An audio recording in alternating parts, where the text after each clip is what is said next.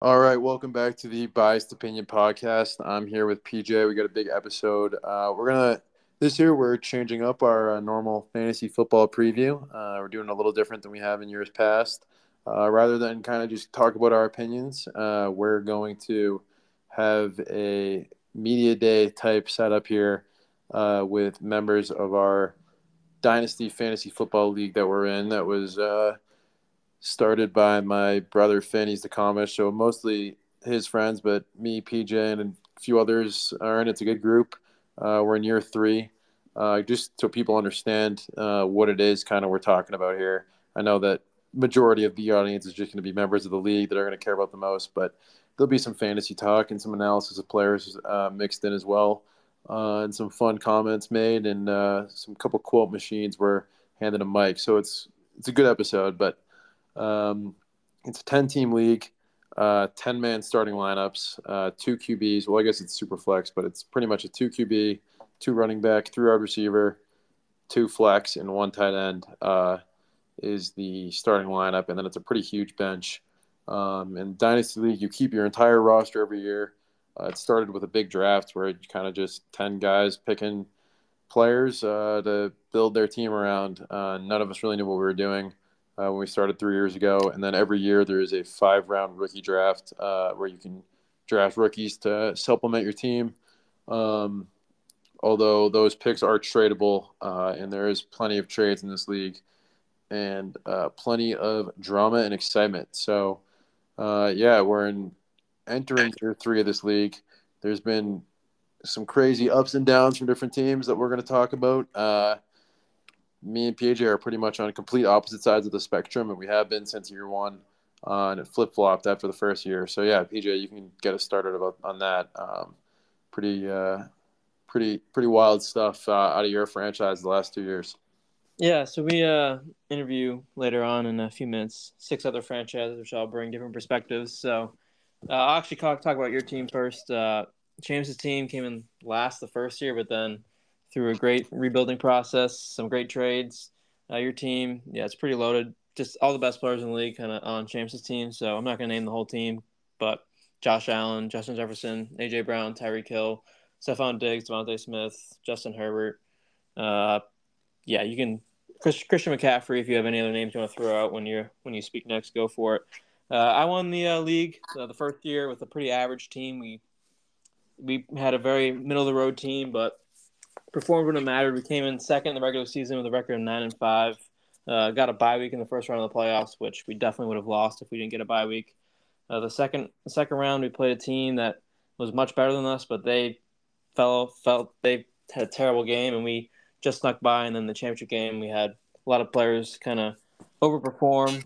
Won the championship year one, and that was good to get the banner under our belt. And then once Sheamus kind of turned his team around and built a pretty big juggernaut, we kind of saw that we weren't going to really competing at the top for much longer. We probably would have had a decent chance to make the playoffs every single year, but I just thought it'd be fun to kind of change it up, try a different strategy.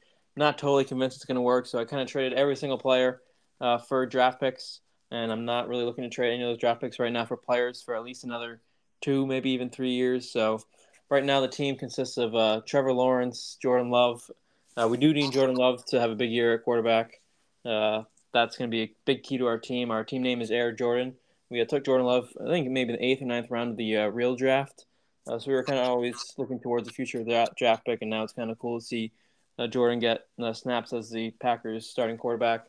We drafted Bijan Robinson and Jackson Smith and Jigba in the first round with a bunch of other random rookie players, which I'm not going to waste your time with. But next year we have 8 first-round draft picks, 1 second-round draft pick. So we have 9 players coming in next year. So the plan is to see how next year goes and then try and add NFL talent onto our young core. So last year we came in last, or maybe even second to last. The 2-12 record, probably looking at the same this year, but the future's looking bright, and hopefully this will be the last time we have to redo this, reset this team. But I think we got a lot of great trade value for some of our players, like Tom Brady. We traded for like 5 picks or something. So I think we had some good trades. Excited about the future. Last year you're going to talk about it, but you never want to see anybody get injured or have their life on the line. But last year's no championship award, which we'll get to. The commission will make an official ruling on that. I'm kind of the only league champion in this. So last year, if there was a year to tank, it would have been last year when there's no champion awarded. So it was an unfortunate situation. Nobody wanted to see that game end. I mean, I'm a sports fan first and foremost, and I wanted to see Josh Allen and Joe Burrow kind of go up and down the field. But once that ended, I'm still kind of the defending champ, whether people want to hear it or not. I'm kind of the only champ. So, and I think we'll have multiple championships in our future once we see these kind of rookie classes pan out. And I'm very excited for the future. I think Sheamus will get it done this year. I think it's kind of championship or bust for his franchise. Maybe even the next year after that. But I think we can have a little rivalry going on 3, 4, 5, 6 years down the line. Yeah, that was a great rundown of our your team and both of our teams. Really, I guess to quickly talk about my team, year one on the draft that started the league.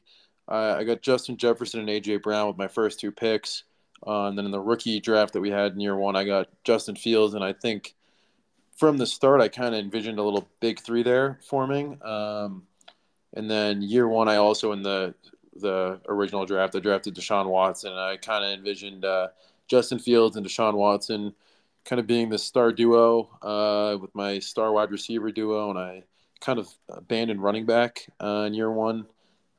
Just went all in on some QBs that I thought had a pretty high ceiling and some stud wide receivers. I also drafted Michael Pittman. And, no, I didn't actually.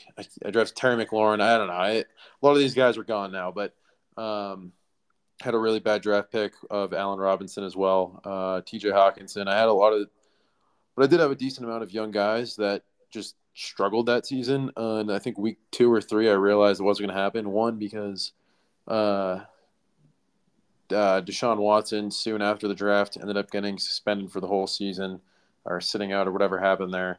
And then Justin Fields was just horrific as a rookie, like not even remotely usable in fantasy. And outside of that, I didn't really have many QB options. So that was a disaster number one. Then disaster number two was AJ Brown had a horrible season his last year in Tennessee. So that was a huge bust for me. And then Allen Robinson, that was the year that he just was a complete bust in Chicago.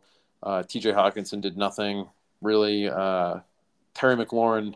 So week 3, I pretty much punted on the season. Well, it was year one. Nobody really knew what everyone was doing. And I think the other 9 teams were all pretty convinced that they were competing for a title.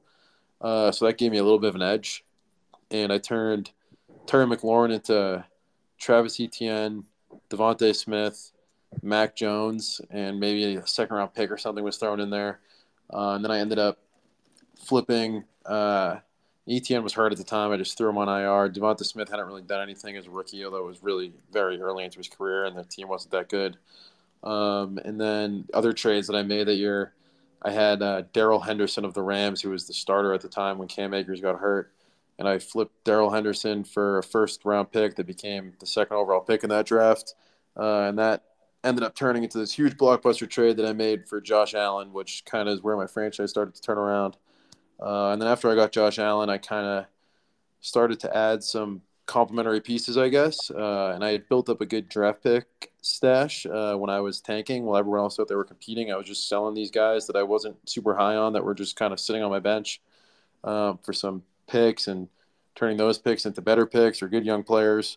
And it was kind of pretty much the only one who really punted to the next season, which gave me a huge advantage, I thought. And PJ kind of did the inverse of that this last year, where he was the only one with kind of the vision to stack the first round draft picks, and it gave him a big advantage. But last year I had obviously AJ Brown bounced back in a huge way. Justin Jefferson, I traded for Pittman. I traded for a bunch of running backs, which was a bit of, honestly, it was good, but it was a bit of a problem, I thought, for my team down the stretch because I didn't really know who to start. I had like 12 different options that were all kind of in the 15 to 25 range at running back. But yeah, I had Josh Allen. Justin Fields was a stud for me last year. He bounced back in a big way. I picked up Aaron Rodgers as my third QB. I still do have Deshaun Watson in the squad. But yeah, I had a good team last year. It ended in disappointment. I'm not going to go around claiming a championship the way that it ended. I'm perfectly fine with the fact that there is no champion this past season because really the two best players in the game never actually played. There was like one drive and obviously terrible ending to that game on the real life side of things. And fantasy kind of got thrown out the window at that point. So we moved on. We're on to this season, and we took a really great team. I thought I think it was the most wins of any team through 2 years. Was my squad that I rolled out last season, highest scoring. I had all the scoring records and whatnot, and we made some big time blockbuster deals because I wasn't super happy with where my team sat, especially in the running back room. I had a lot of B players, and I wanted to consolidate that a little bit, and I wanted to get a little younger, and so I swung some trades. I got rid of ETN, a bunch of draft picks, Mixon, Miles Sanders, all gone, Alexander Madison gone, and I got Christian McCaffrey and Jonathan Taylor, which Taylor already backfiring on me. He's out for the first 4 games, but McCaffrey I'm excited to have on my squad. He significantly outperformed any running back that I had on my team last year every single week. So I think that will help me take this team to another level. And I'm still confident in the guys. I still have a bunch of B-level guys that I haven't gotten rid of yet and haven't been able to consolidate that I'm going to pair with him until Alvin Kamara maybe gets back from his suspension or Jonathan Taylor gets traded or comes back and plays for the Colts the rest of the year. And then I made some big trades. I traded for Tyreek Hill at the end of last season. This summer I traded for Stephon Diggs and Cooper Kupp. And I traded Justin Fields for Justin Herbert pretty much. So yeah, added a lot of vet pieces. I really like Herbert this year with the new OC. I think he'll air it out a lot more down the field. Added a first-round wide receiver too. And Fields, as much as I love him, he's one of my favorite players, college football, NFL, in the last 5 years probably. He's definitely in the short list of my favorite player in football.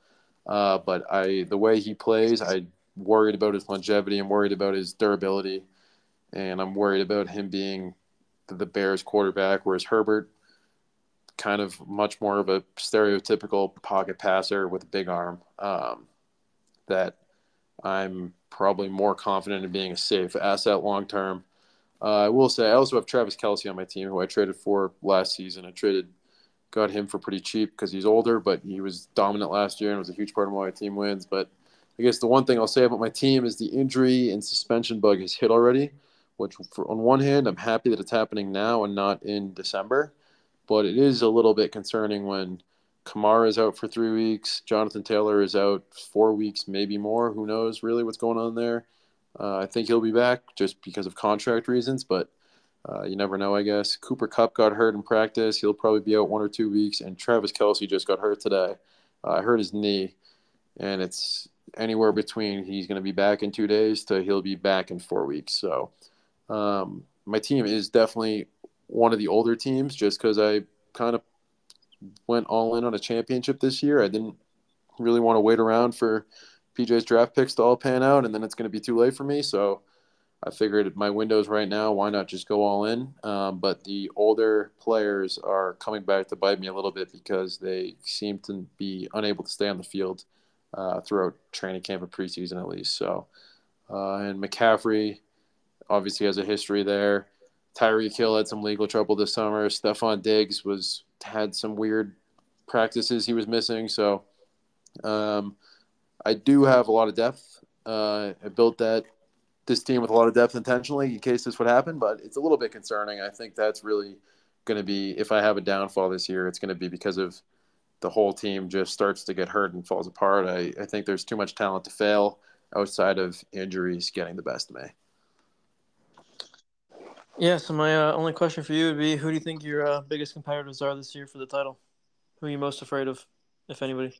I think looking at all the rosters, I think one team that has a really high ceiling, I think, is Sejon if he trades for QB. He doesn't have a lot of depth, especially at running back and QB. But if Sejon can swing a trade for a Lamar Jackson of the world and he stays healthy until playoffs, I think he'll be scoring some pretty high point totals. Catch me on a down week. I think he'll have that upside. And then I think Mike got a lot better this offseason. He had some great players, and me and him made a ton of trades because I wanted to consolidate a little bit. He wanted to kind of spread the wealth on his team. But I mean, I like a lot of the players that I had that he has now. They're on my team for a reason. So I think Mike has a pretty good team. He's consistently won in this league, so I think Mike's a threat. But he has a good team, but I think he kind of peaked last year, and I think a lot of his guys are on. Um, I don't know. I don't really see what he did last year replicating itself. I think Amon Ra takes a step back rather than a step forward. Uh, he's probably just as old as my team, and he's getting a little banged up too. But he doesn't have as much depth, so I don't know if you'd be able to kind of withstand a couple injuries to that starting lineup either. Although I will say his running back room is good, but I don't see Eckler replicating what he's done the last 2 years either. So I'm not sold that Bahia is going to be as much of a threat as he was last season. And then Finn, I think, has a really good team.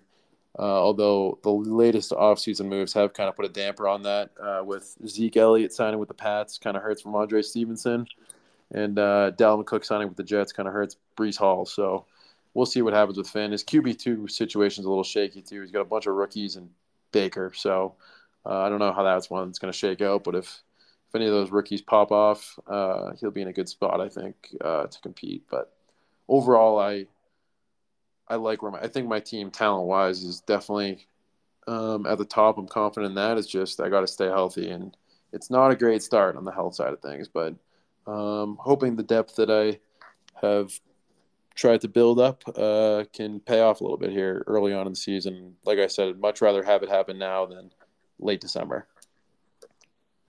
All right, I think that's all I got. Do you think anything else to add before we turn it over to our six guests that join us for media day? Yeah, I do have a quick question for you. I guess big rookie draft last year or this year. I guess you had a ton of picks, but next year you have 8 first-round picks, I believe, and a couple second and third round picks after that. Do we have what? I guess what's the plan scouting wise? Are we locked into college football this year? Do we have people, boots on the ground anywhere that are going to be tuned into Penn State and I don't even know, San Diego State games on the West Coast? We get some late night. We have late night eyes on TVs that are going to send us some scouting reports when next summer rolls around and we have to draft and all of a sudden it's the 8th overall pick and we don't know who to take. How prepared are we, do we think, for next drafts? Because I know this draft, there was some high stress moments in round 2 and 3 where we didn't really know any names on the board and we didn't know who we were going to take. So as much as I find the pick stash interesting, I'm curious about what our scouting department strategy is here moving forward. Yeah, so this year isn't really a big boots on the ground year. Last year was more the boots on the ground where we had a bunch of mid-level third and fourth round picks, and we had to get a bunch of different insights from a bunch of different people in the scouting network. You know, we had some Eric Danhe, for example, gave us a lot of insight on Penn State players. We picked up Brenton Strange and Parker Washington, both Penn State alums. But next year we have 8 first-round picks. I mean, that's your big schools. That's your marquee primetime college football games. So in terms of scouting, you know, San Diego State or Oregon State or Tulsa, that's not really going to be happening next year because those guys really aren't going to be taken in the first round of the NFL. So next year the strategy this year was to pass on quarterback, looking ahead to next year's quarterback class where we have Caleb Williams and Drake May. If everything goes to plan, those will be the 2 players that we draft in next year's quarterback class. Plan is also to not draft a quarterback this year because we have Jordan Love. We want to see what we have in Jordan Love. So if we were to take an Anthony Richardson, for example, and if Jordan Love were to kind of blossom, we wouldn't really need Anthony Richardson with Drake May and Caleb Williams coming in the pipeline. So this year, we're really focused on developing Jordan Love. I think he's going to be key to our draft, even though he's one of our current players. Because if Jordan Love, I don't see it happening, but if he completely flops, then we're going to need to maybe even consider taking 3 quarterbacks next year, which is not really what we want to do. And we want to use 2 of those picks on a quarterback. Then next year we have 8 first round picks, and I'm definitely looking at tight end Brock Bowers from Georgia, one of the best players in the country, one of the best tight end prospects in recent memory. So I'm going to go with let's pencil in Brock Bowers for 2 quarterbacks. Brock Bowers at least with 5 more picks in the first round plus a pick in the second round. We have to see how these players develop this year. Let's see if any players can take the next step. I mean, this year we picked up I knew I wasn't going to say what we drafted this year, but we're hoping for a little bit of development from Marvin Mims or maybe Roshan Johnson or Tank Bigsby, Sean Tucker, maybe even Cedric Tillman. We also like what we've seen out of Cedric. Maybe even Romeo Dobbs forming a partnership with Jordan Love. So if one of these guys can kind of develop, then we'll kind of develop our positional needs. So maybe we won't need a running back as much as wide receiver next year and vice versa. But let's just go with let's say standard. Let's go 3 wide receivers. And how many picks does that leave me with left? 2 more picks, or maybe 2 more picks for running back. So if we go 2 quarterback, 2 running back, 1 tight end, 3 wide receivers, I think that's a pretty good strategy. So Marvin Harrison Jr. is definitely gonna be one of the receivers that we take. And then at running back, we kind of have to do a little bit of scouting there. Rocket Sanders from Arkansas, maybe a good player that we could take a look at. Trayvon Henderson from Ohio State, maybe another player we can take a look at. Ohio State also has another receiver, Emeka Ibuka, we could take a look at. So we'll be scouting some premier names from the wide receiver and running back position. And then we also have a second-round pick that we can also take a high-quality player with. So I think next year, in terms of scouting, I think I'll be the main head scout. I think last year was more where we need to find the sleepers, kind of dive into the YouTubes, find the random videos, turn on the film at odd hours of the night on random players. So we did a lot of that last year, but I think this year, really looking at the eye test on some of the marquee names and some of the biggest programs in college football. And I think it's pretty safe to say we go 2 quarterbacks, 1 tight end, if Brock Bowers makes sense at that time. Three receivers, 2 running backs, and then after that, I think give these guys a year to develop, and then start trading some of these picks for some real players. It's kind of hard to tell who's going to be available at that certain time, but I wouldn't mind trading for some rentals to try and win in the short term. And at that point, we're probably, if we do it right, we won't need picks for the next 3 or 4 years. So I hope that answers your question, but I think we're really excited for the future. And this year, when I'm watching NFL games in particular, I'm really honing in on the Packers. I need to see what Jordan Love's going to give me.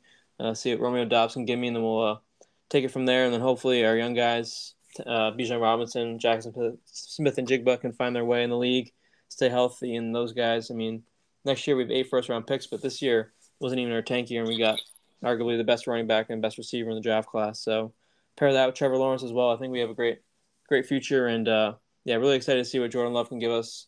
And hopefully he pans out, and then we'll only need to take 2 quarterbacks next year.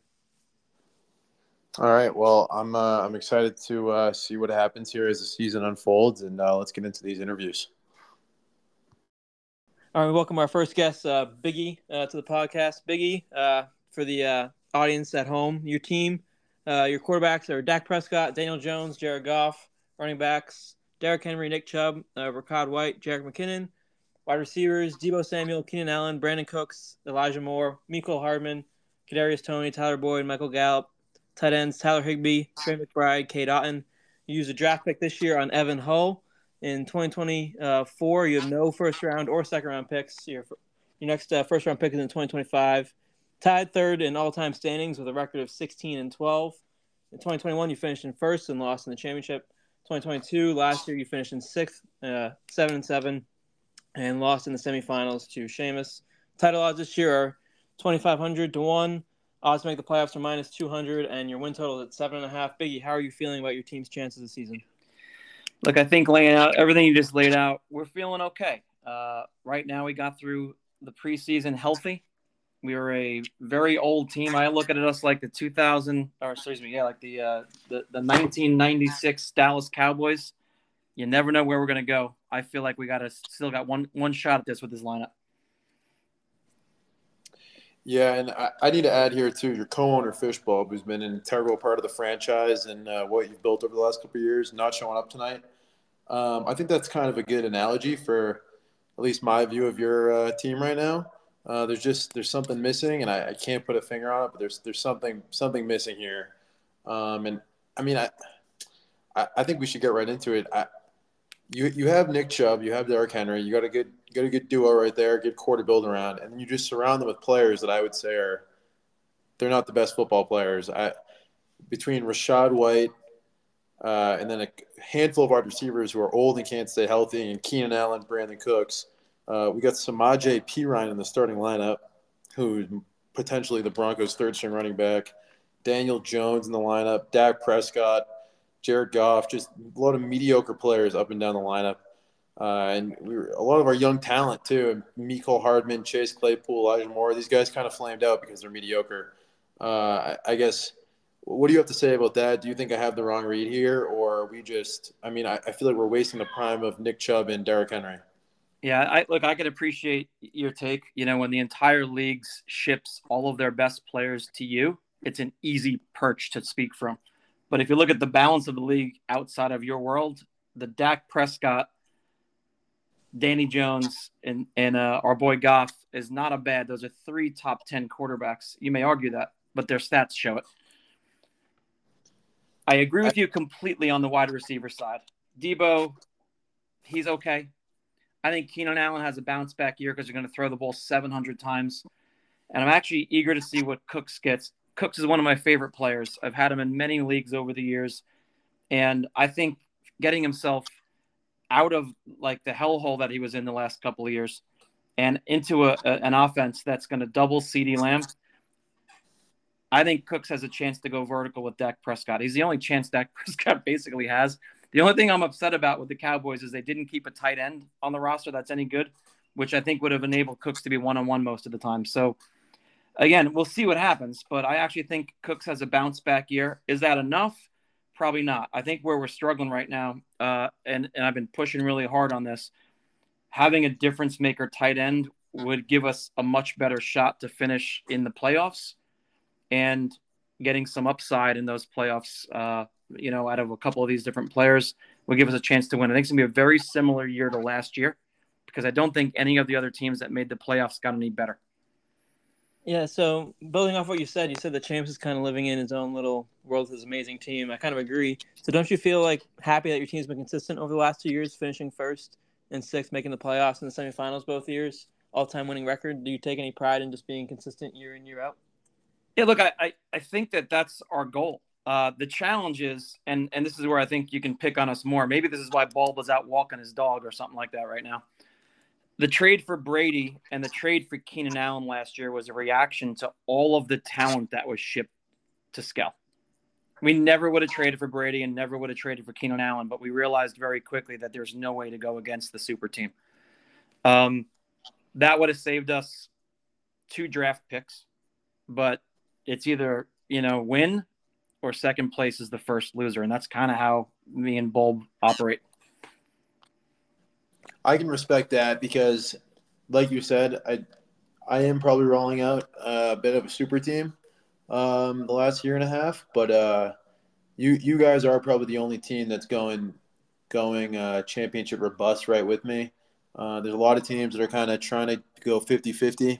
And they're not going to out-rebuild PJ with his 15,000 first-round picks, and I don't think they're going to out-compete me or any other team that tries to go all in if they're just going, dipping their toe in the water on each side. So I can respect that. I see the vision. We might have pushed our chips to the middle a little too early here on some players that I don't know. I think there were some opportunities to sell high maybe, and even you look at a guy like Derrick Henry, he's 30 years old, most likely. Your team, I hate to say it, but most likely you're probably not winning a title this year. I think we sell Derrick Henry for some young talent. Yeah, so that actually, if you think about it, immediately concedes the season. We're not in that place.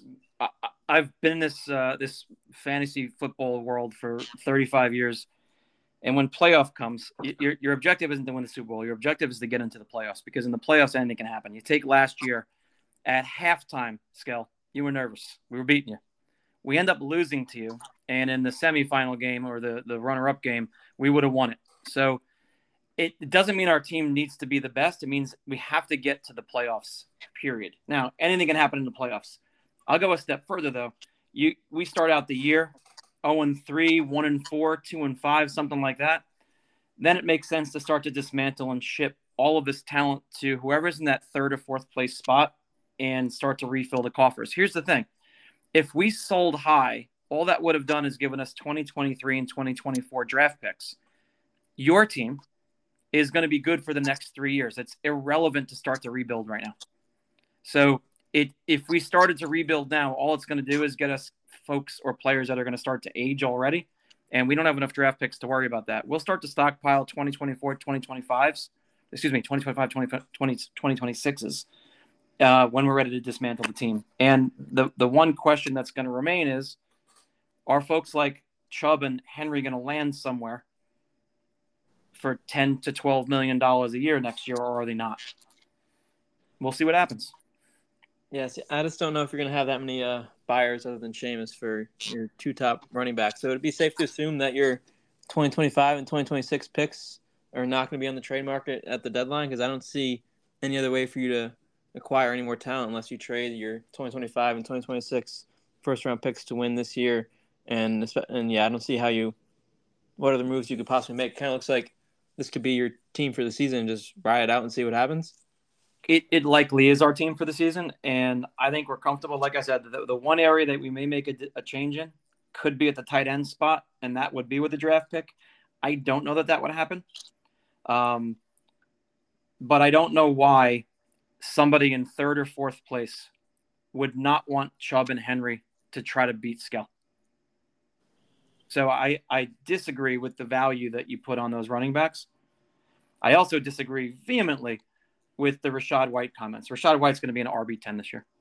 I have some things to say about Rachaad White before we get too ahead of ourselves here. I'm just going to pull up his numbers from last year. So Rachaad White, third-round pick out of Arizona State. He was an old draft pick. He was 23 when he got drafted. Nobody had ever heard of him. I'm going to be honest. Did you know who Rachaad White was in college? I didn't. Maybe some diehard Arizona State fans knew who Rachaad White was.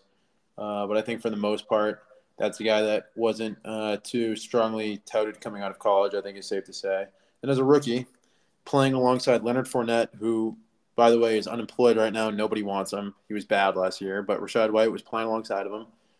He got 129 carries, did nothing with them, and that's an understatement. 480 yards and 1 touchdown on 129 carries. That's 3.7 yards per carry, which is well below league average.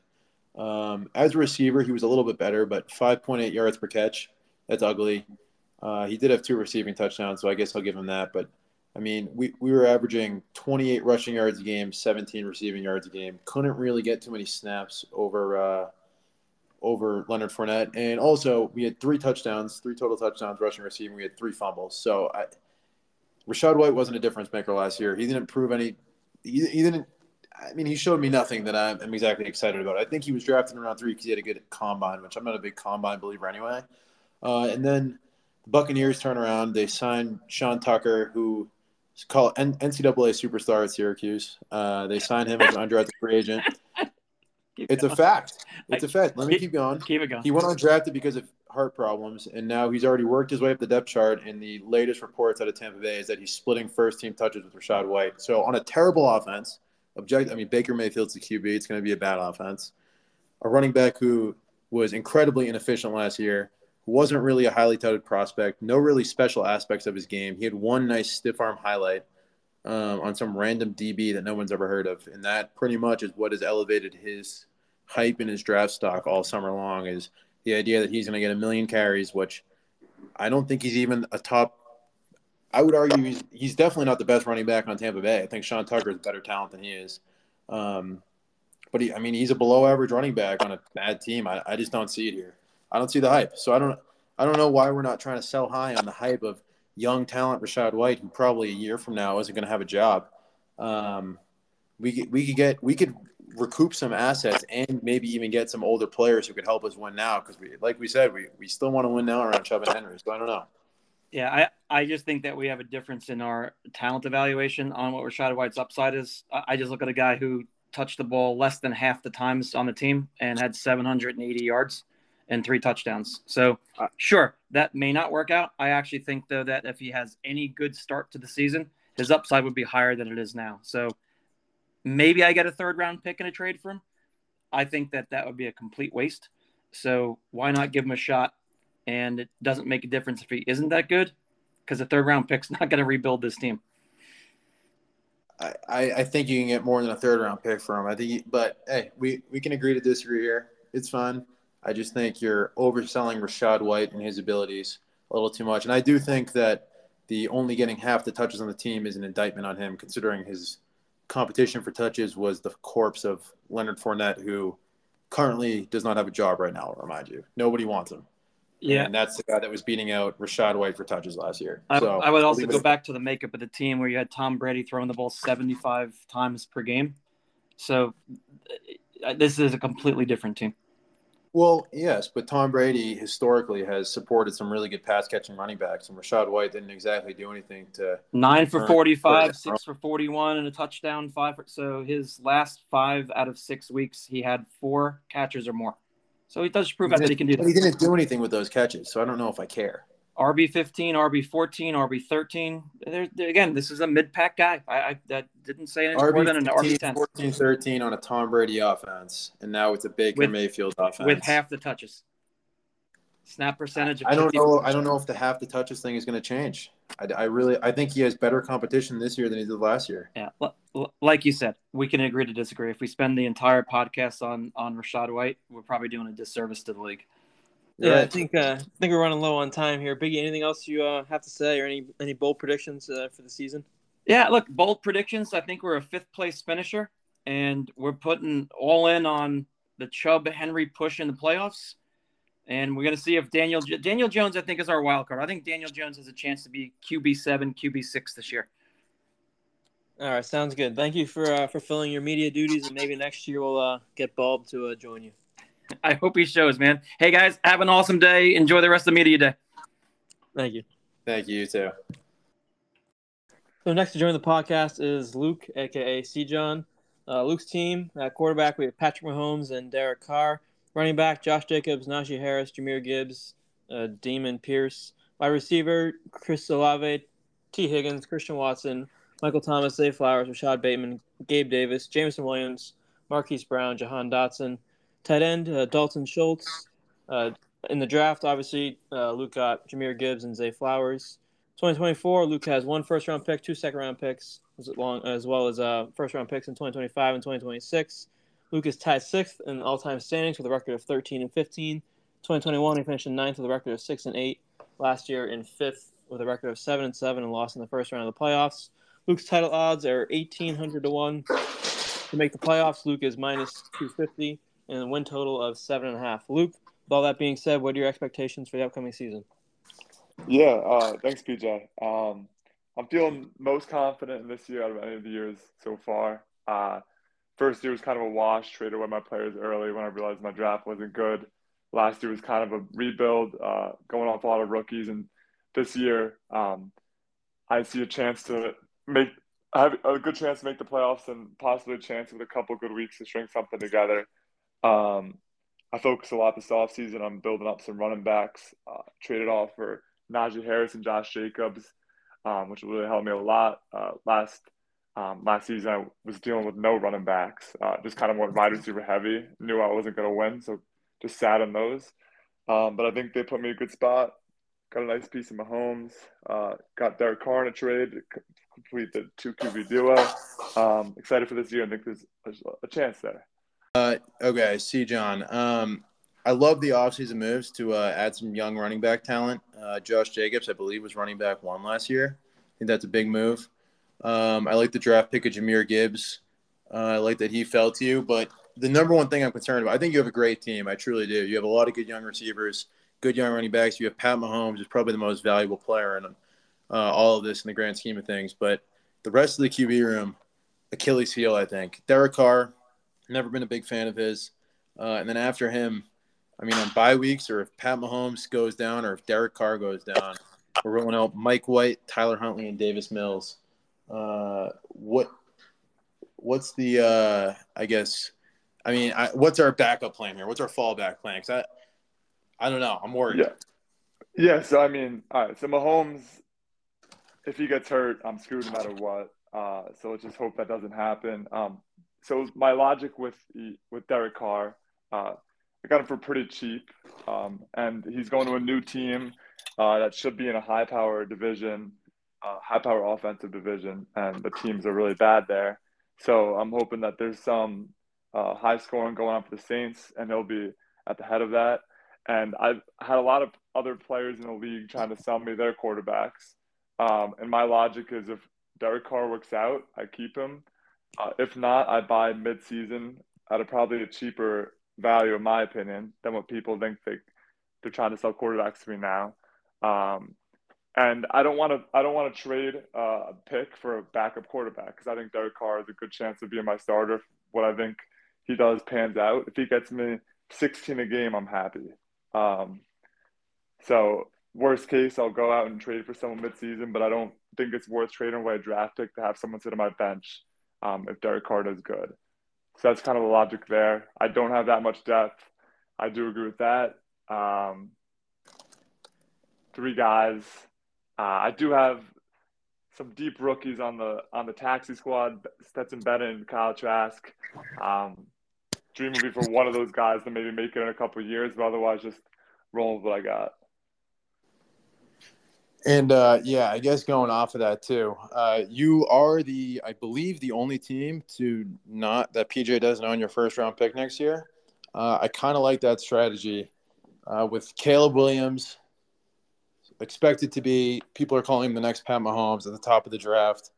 What are the odds that you maybe try to tank one more season, get Caleb Williams, pair him with Mahomes? Could we see that out of the C. John franchise this year? Any chance we start the season 0-1, 0-2? Are we making moves to throw everything down the drain, tank for Caleb, beat out PJ for the number one QB prospect in a few years, and then we roll out with Pat Mahomes and Caleb a season from now? It would need to take some drastic injuries early on. I don't want that to be the case. I want to start getting some wins under the belt.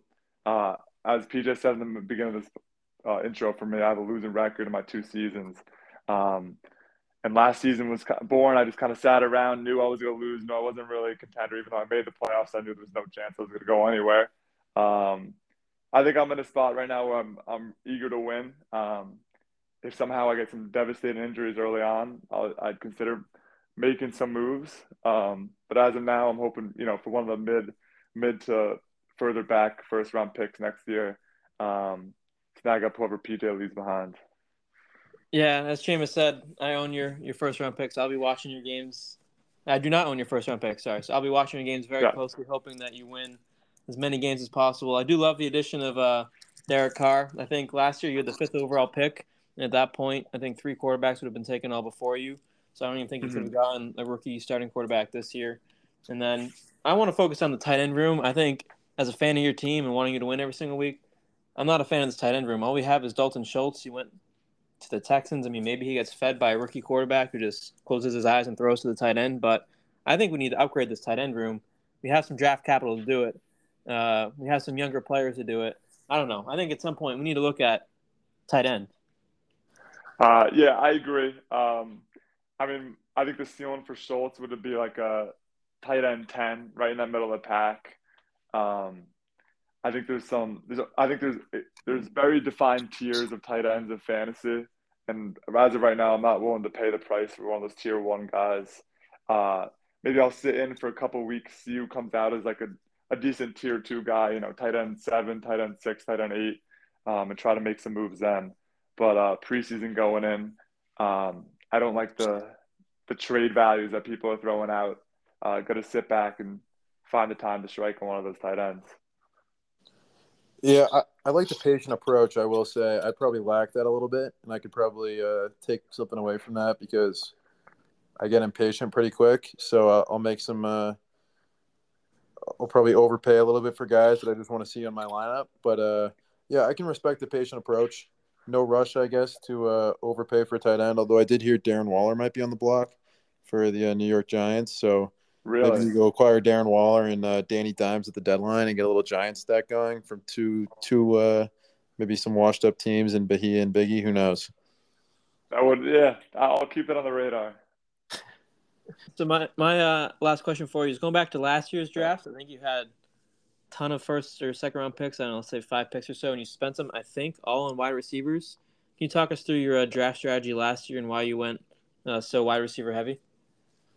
Yeah, so like my early strategy after my first season was the realization that I wasn't going to be able to compete maybe for the next 2 years, 3 years, and there's a couple running backs that are studs for multiple years, but early analysis was don't draft running backs. You're not a contender.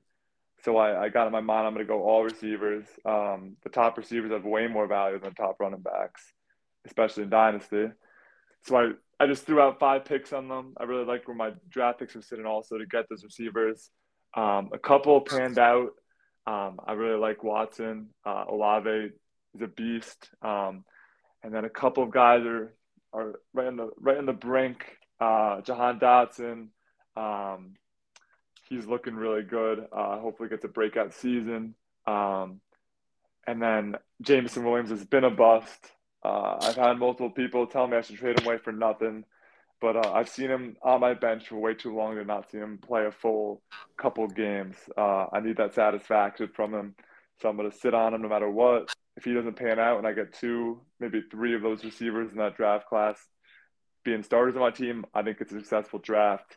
It is what it is. I knew I was going to miss on a couple, but yeah, I really like my wide receiver stack. I think I'm really deep, got a lot of value there. I like that as a core piece of my team around Mahomes. Seamus, do you have anything else to add? Not really. I guess my last question would be: we have Damian Pierce of the Houston Texans, running back, as our running back 3 right now. Like you just said, the shelf life on running backs isn't too long in this league, especially for some day 3 draft pick guys on bad teams that aren't the greatest pass catchers.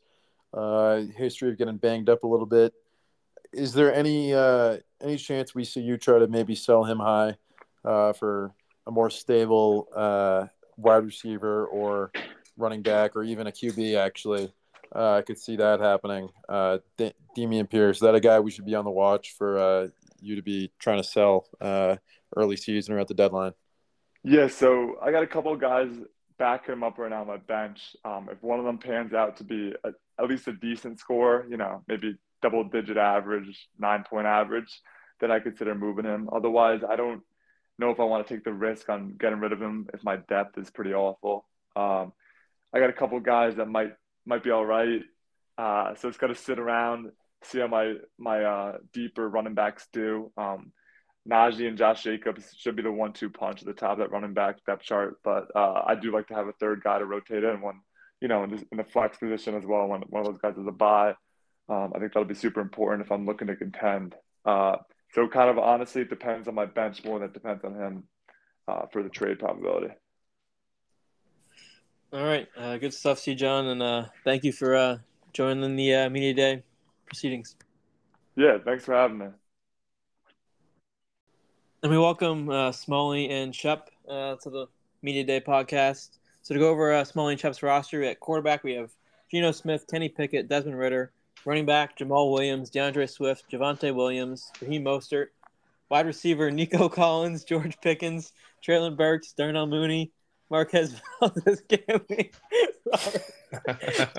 Alan Lazard, Van Jefferson, Quez Watkins. Tight end, we do have a nice tight end room with Mark Andrews and Noah Fant.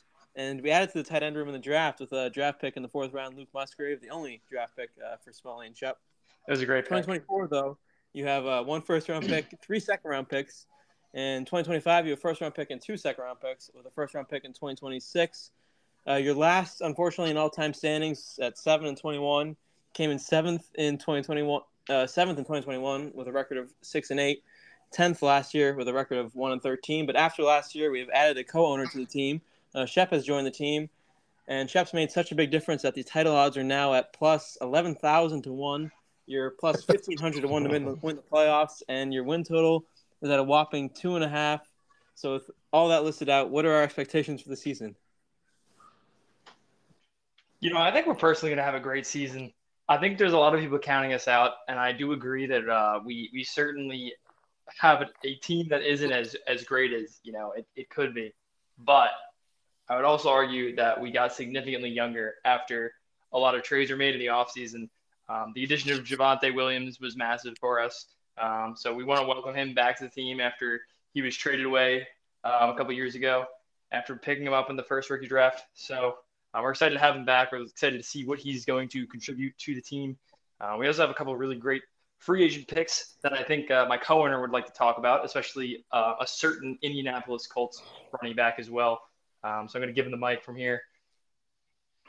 Yeah, no, I think, coming into this team here, the goal of me joining, Smalley here is to get the team younger, try to restore a little bit of the future here. Getting some future draft picks back, definitely going to be big for us here. And just as Smalley mentioned, Deion Jackson, a nice little acquisition for us, given the Jonathan Taylor situation in Indianapolis. Looks like he'll be the week 1 starter. So I think we got a lot of guys here that, a lot of, question marks coming into the year, but there could be some potential for some good performances and, maybe a low floor, but certainly a high ceiling for us here. So, but it's all about the process, and we'll see what happens. Yeah, and I've long said that I'm a supporter of the Getty franchise and the Getty vision. I think he's made some underrated moves in the past couple of years and gets too much hate. One, for example, Getty did finesse me out of the 6th overall pick. I think that was last year, for Aaron Rodgers and Zeke, who I would probably reverse that trade if I could. That was a great trade by Getty. So, yeah, I'm a believer in the Getty vision. I will say, though, with all this talk about getting younger, why did we trade a 21-year-old tight end for Mark Andrews? I'd love to hear some perspective on the Mark Andrews trade. Yeah, absolutely. I think that trade gets a lot of hate for no reason. Honestly, I don't like to talk about my other competitors here, but we do look at a team like Biggie. We do look at we do look at a couple other teams that think that they are in strong positions, but don't have tight ends. So the entire point of that trade was mainly to recoup both Mark Andrews and we also got younger at the wide receiver position by adding George Pickens as well. So we really wanted to try and get as many young pieces as possible. And honestly, I don't think either of us had much faith in Kyle Pitts after acquiring him and a 1st-round pick this year for Dak Prescott.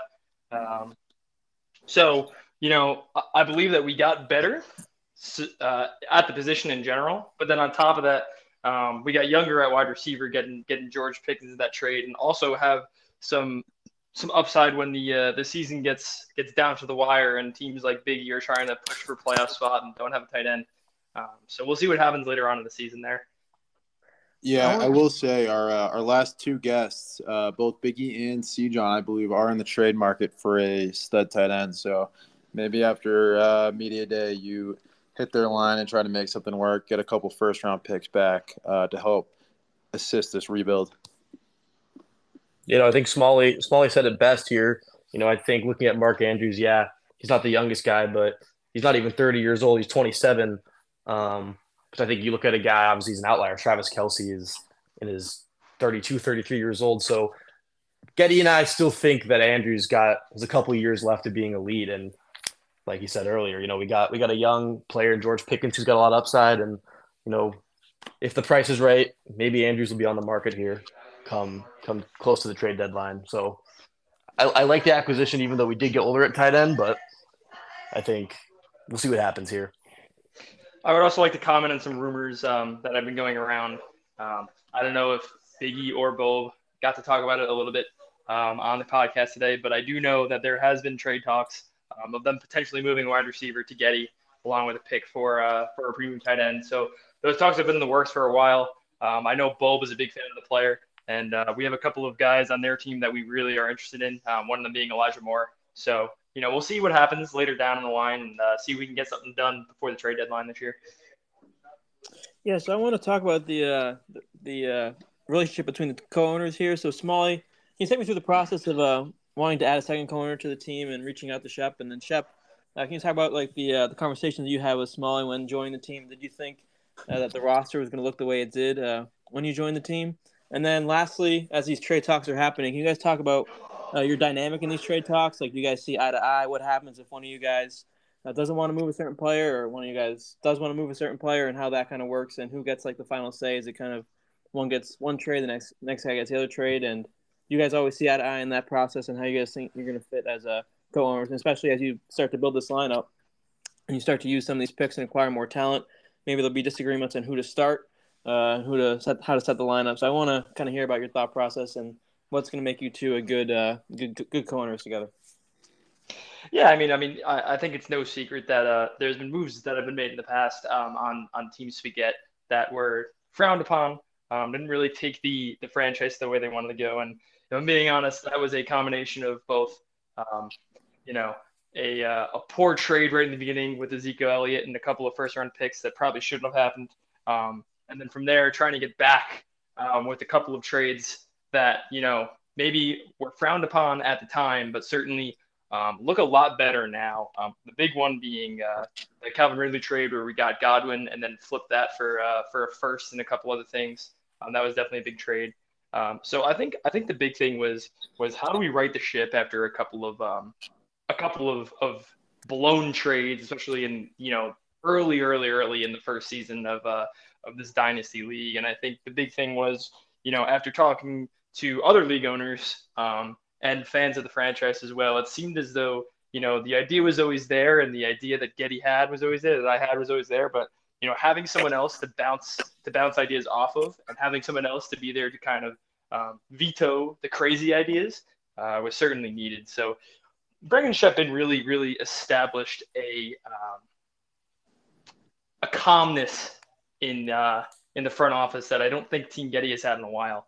So that's one of the reasons that I brought him in. On top of that, obviously he's a vet with some of the players that we brought in. Obviously, a massive Denver Broncos fan, which was great in our negotiations with Javonte Williams. So bringing him in was certainly big for the franchise.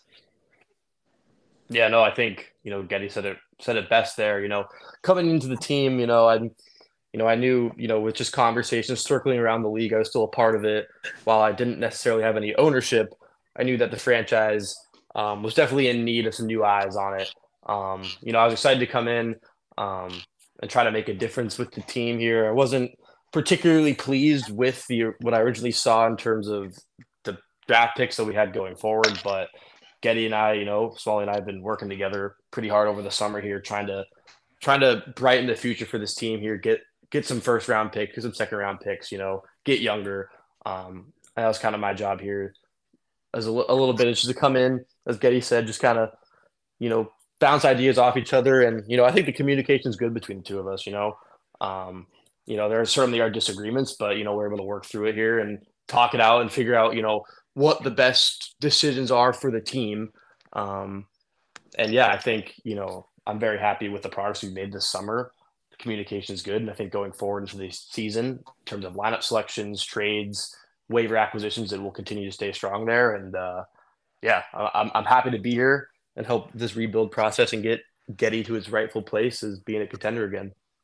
Yeah, I would agree with that sentiment in terms of decisions being made. It's very, very 50-50 split. In terms of how we see the value of our players, I think both of us are pretty close in terms of, how we value each player in our team. So we've had extensive talks about who we value, who we want to move, who we think we could get for certain players. I think the only disagreement we sometimes have maybe is what players and other teams we like when we are trying to move people. But that normally, that's a discussion that I think happens pretty quickly, and it's very constructive. One of the big trades that I would argue that happened this season that people in the league didn't like, but that I did think made us a little bit stronger was the trade for MVS and Alan Lazard. Personally, when we were looking to move Christian Kirk in that trade, we were looking for a draft pick, which is certainly what we got. But we were also looking for a younger receiver at first. And there was talk about Elijah Moore coming one way with the trade with Biggie. But I think this is one of the spots where I let Shep kind of take the wheel. And although I think he got two players that maybe we could have done a little bit better there, I also agree that it was way more important to establish a pick next year.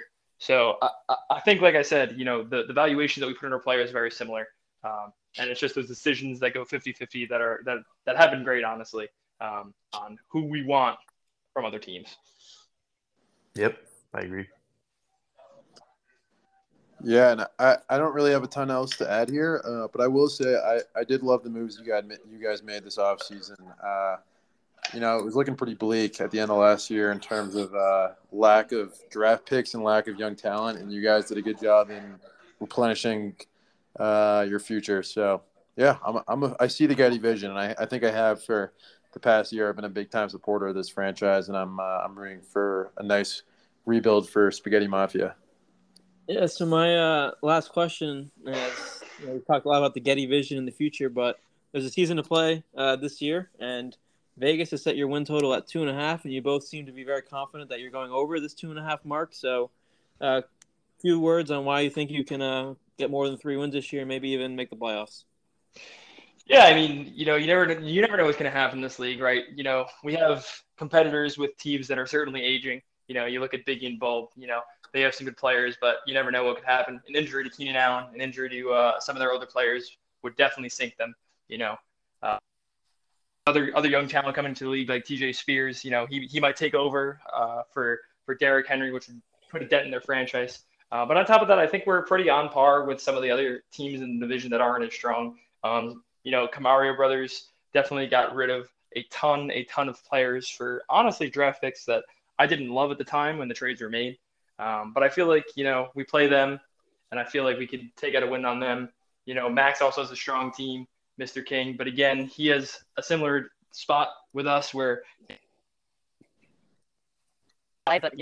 if things don't fall the right way, I think he has a way higher floor than us, but if they don't fall the right way and, we get some lucky breaks, we could bust a win out against him as well. So I think we're definitely not anywhere near a lock to make the playoffs, but I think we are a lock to get some luck on our side, see some high value games from guys who maybe are flying a little bit under the radar for the rest of the league, and we can get a couple wins here.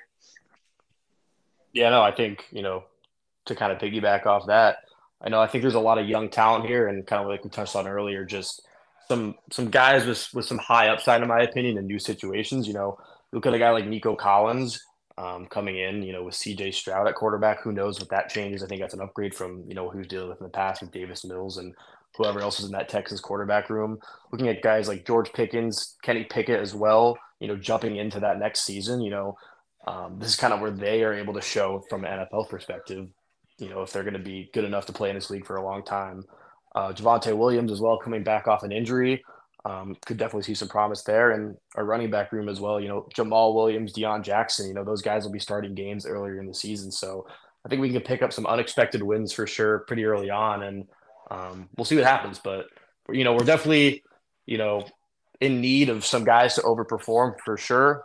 We're not a lock to make the playoffs by any means, but, I think we can definitely surprise some teams, in some games, and get a couple wins here when it's not expected.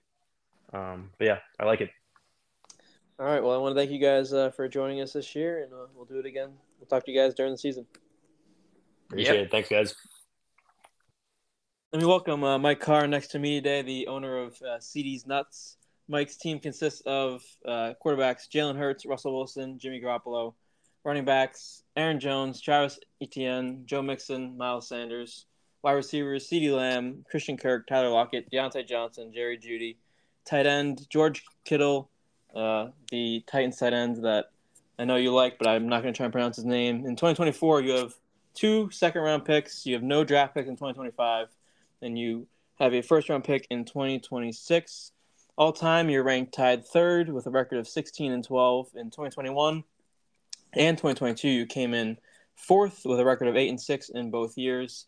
Both years you lost in the semifinals. This year, your title odds are 1,500 to 1 to make the playoffs. You're minus 350, and your win total is set at 8.5. So, with that said, Mike, what are your expectations for the season?